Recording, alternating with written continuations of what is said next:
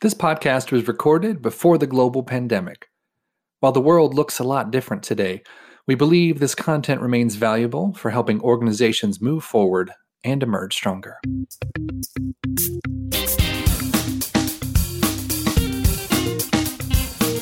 The as-a-service business model had primarily been associated with software. Now everything as a service is a way of life, from movie subscriptions to room-sharing apps and more. But does the as-a-service model meet the needs of finance teams, especially since their digital roadmap is still being drawn? Today on the Workday podcast, we're going to be talking about how finance as a service helps CFOs accelerate digital finance transformation. I'm Jillian Ogawa, senior writer at Workday, and joining me is Matt Schwenderman, principal and global Workday finance lead at Deloitte Consulting LLP, and Scott Van Valkenburg, Global Alliances and Channels Lead at Genpact. Welcome. So Matt, can you tell us a bit about your experience and background? Sure, happy to. And again, thank you for having me for this podcast. I am a finance professional by trade, grew up in public accounting and was CFO of a small organization before getting into consulting and being at Deloitte. In my 2 decades working with clients, it has always been in finance transformation. And for the second half of that term, it has been with a keen focus on emerging technologies and how to drive better use of information, as well as how to create a better business partner for an organization through the finance function. And Scott, how about you? I come to it from a little bit of a different angle. I didn't grow up in the finance organizations, but I've grown up leading and driving new solutions and technologies and unique business models and ways. Coming from Genpact and then previous to that being at a large software provider in analytics and then being in a professional services consulting firm, it's really been a new transition, I think, to how organizations such as CFOs and others are looking to be able to deliver value with emerging things such as cloud and RPA and as-a-service models, which has been part of Genpact's bread and butter, especially in helping CFOs run and operate their finance functions. So incredibly happy to be here with you and our partner, Deloitte and Matt. Thank you for sharing your background. Over the last decade, businesses have been able to rapidly scale their technology capabilities with software as a service subscriptions. But how is finance as a service different from software as a service? The biggest difference between finance as a service and software as a service is that finance as a service is actually executing the business of finance. And it's buying outcomes as a service, as opposed to buying access to capability to enable greater efficiency and effectiveness of those processes. And that's what I would say is the primary definitional difference between the two. Yeah, in the new age, we are used to, as humans, getting Uber, right, a car as a service when we need it, and a whole bunch of other things that I think the rise of cloud and technology has allowed that on the consumer side. And now you're seeing that shift over, I think, on the business side, where you can take technologies that make that outcome-based model Matt talked about, along with people that have deep domain and expertise that can help drive and run those functions, leveraging the technology in a service type mindset, wherein before those two things weren't really possible. I wanted to see how that factors into the trends that we're seeing in finance. So data, self-service technologies, microservices. According to the Deloitte Finance 2025 report, these are some of the most pressing technologies that financial management needs to adopt in the next 5 years. So Matt, how are finance teams responding to that call to action? It's been an interesting shift. And by shift, I mean that finance for a number of years was a leader within organizations in adopting new technologies, or in the case of data and self-service, really pushing technologies into the organization first and being kind of a catalyst or a pilot for how other business functions would use it. That changed a little bit in the last decade or so, and finance has kind of fallen behind. And so now the organizations are waking up and they see that our businesses really run very differently today. We call those digital operating models. In reality, organizations have been digital since the original computers were developed. But what's different in the quote unquote digital age now is the fact that information and data has become the asset by which you leverage change in your organization. So what finance specifically is doing, and why this has become pressing for them, is with all the challenges that have existed forever in finance, regulatory and statutory requirements, reduced resources to do the same with less, and cycle times being reduced. Finance has to go out and look at how do I take these technologies and stitch them together to actually create new solutions and new ways of executing what I used to do. So we call the series that Finance 2025 is part of is called the Crunch Time series. So the Crunch Time for finance isn't how do I just adopt new technology, but it's really how do I take these new tools and stitch them together in a way that fundamentally I operate differently and I really emphasize how I deliver outcomes or support business-oriented outcomes as opposed to focusing a lot of time on get the work done. That makes me wonder, Scott, is finance as a service a relatively new concept? Pretty interesting. I think the dialogue has always been at the forefront of a CFO's mind, like, if only I could, ... And I think that the pressures that they've faced is access to data, dealing with changes, rapidly adjusting how they run their companies, whether it's new competition or mergers or divestitures. And I think that they've always been trying to, how do they take their existing car, if you think about that as finance, as an analogy, and modify it to make it run a little bit better.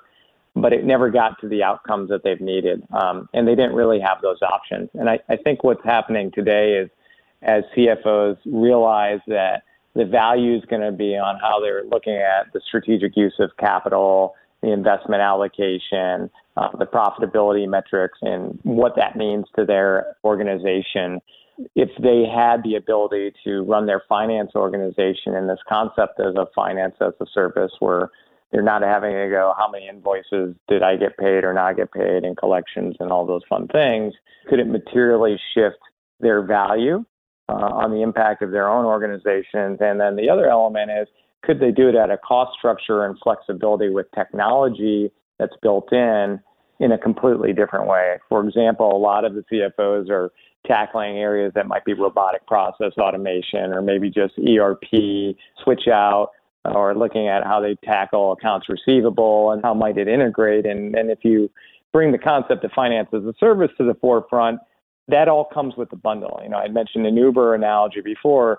At the end of the day, on an Uber analogy, you're just going, where do I want to go? Can it take me with the number of people I have versus what type of car model is it? Because I know and I have trust in that the delivery and the outcome is going to happen. This is where we're seeing the fundamental shift of why finance as a service is really on the top of mind for very progressive CFOs. It's clear that the technologies we discussed have affected what type of work finance teams will do in the next decade. What I also found interesting in the Deloitte report is the impact on the who and the where. What do you both think about the scope and scale of these changes shaping the future of finance?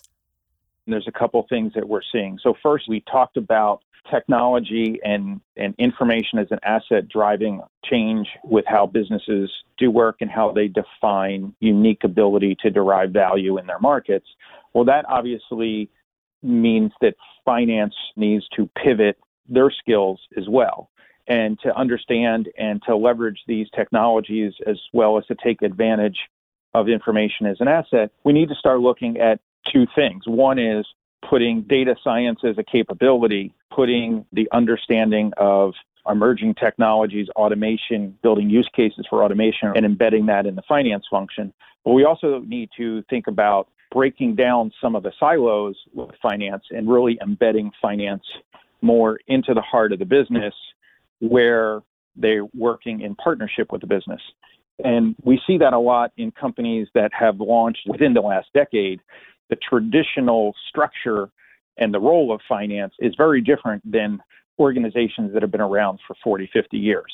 Finance is less of a centralized organization and more of this ongoing business partner. To what Scott was saying about finance as a service, that then brings up really redefining how do you deliver value? How do you derive value in turning over things that aren't unique to delivering value for your organization to someone else and buying that as an outcome. And that's kind of where finance as a service comes in. The other thing that finance as a service does is getting into employment in the economy where there's a lot of different non-traditional models for workers. The gig economy, part-time workers, remote workers, really different models than we've explored before, and they've almost never been used by finance. Finance as a service allows you to start to venture into these non-traditional ways of providing outcomes and getting the work of finance done without having to assume that it's just the same traditional full-time employees on the books. I'd add just a couple things to that. If you thought about, Matt, when you were a CFO before and the clients that you serve now, if you could give them a blank sheet of paper and said, if you could change how you focus your time and what your organization did, I'm sure that the elements people would write wouldn't be anything on, am I making my month-end close and reconciliations happening in a stressful environment that we never get it done in the right amount of time and people are overworked. I think it would be to the areas we talked about before is strategic use of capital, different ways to help support their business partners in meaningful ways outside of the traditional, making sure the general ledger and the accounting functions and all of these things are happening. If you could take that manner and that mindset of the who and the where, I also think organizations are much more open to thinking about the work can be done from different places. And the finance function has probably been a little bit late to the game. I think we've seen a lot of larger companies leverage things like business process outsourcing and process reengineering.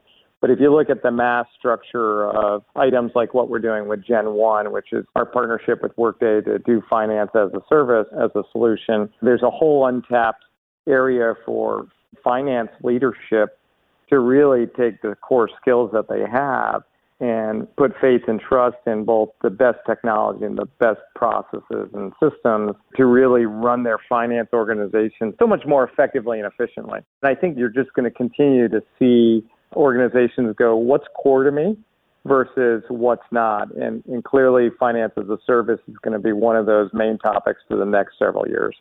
Just wanted to build on that thought. In your experience, Scott, are there industries that are quicker to adopt this model than others? Matt and I and our teams have had a lot of really deep dialogue about this subject. There's a couple things where this just becomes a no-brainer for people. Fast, rapid, high-growth organizations is one, where they're never going to be able to keep pace with the technology needs and the people and process needs to attain the growth. So that's one big area, these high-growth areas. I think another big area, too, is when companies are going through some structural change of a merger or divestiture, and how do they replicate and turn on a finance function from scratch with both the technology and process and people in a very compressed amount of time. So that's the other area. And then the last area I would say, which is as companies are maybe reinventing themselves and they're going through some very significant cost restructuring and reorganization, the finance as a service gives them a 1-2 home run. The first is they're getting the best of the capabilities and technology in people and process that they can quickly adopt, and they're able to run it at a cost structure that in most cases, they would really struggle to attain on their own, not only on the cost, but the time to achieve that. So those would be the three big areas that I think of.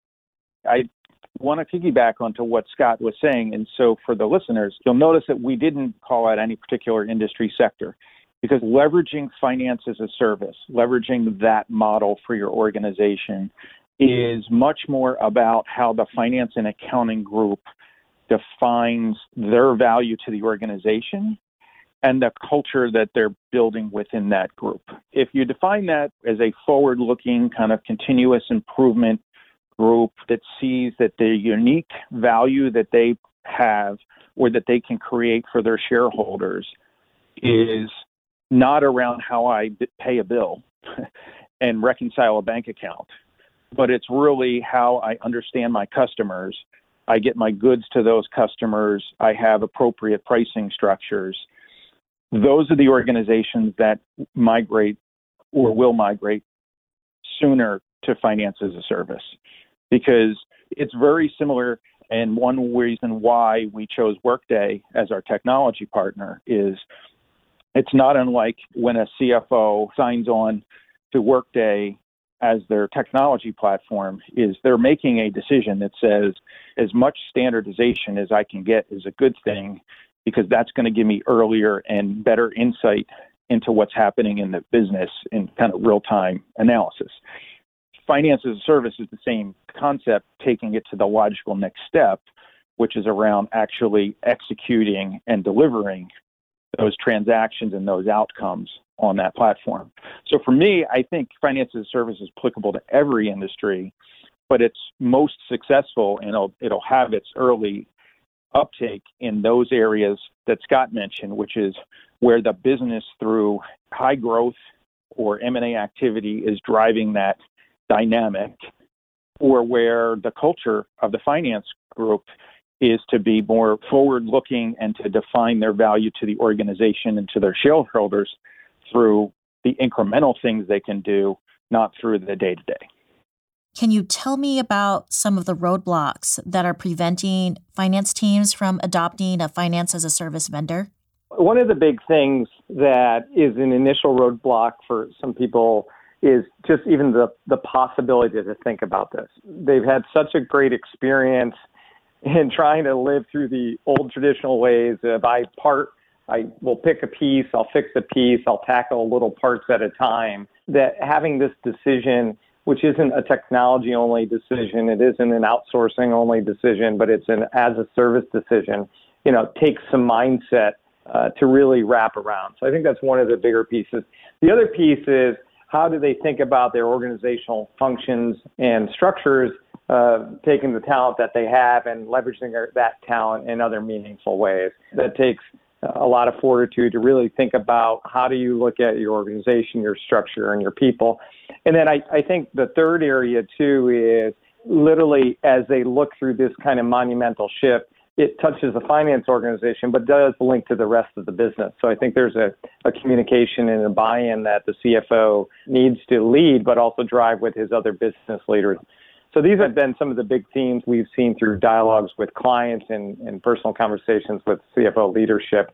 Matt, you want to touch upon a couple of the other elements? Happy to, and I'll expand on one, which was around linkages to the business. There is naturally handoffs that happen between core finance and the broader business functions.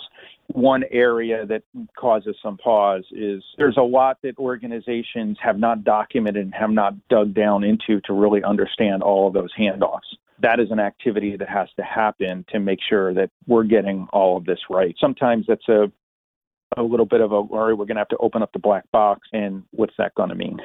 The other, which goes back to the talent question, is part of what you're doing with finance as a service is you're freeing up your current talent to do different things. And that has always been a goal and objective of finance. For the 20 years I've been doing finance transformation work, the idea has always been to shift effort from transaction processing to decision support. So now you're actually committing to that. And it brings up the question of, do I have the right talent in-house to pick up those new roles? And the talent that I do have that I want to keep, can I get them to the place that they need to be?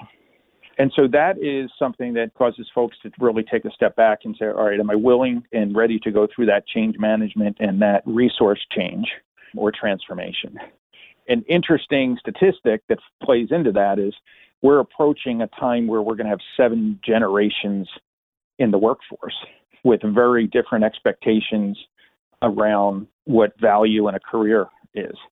So finance as a service, on top of the CFO having to worry about how to get these very diverse teams working together effectively, now has to really address, am I able to rebadge the folks I have in the right way?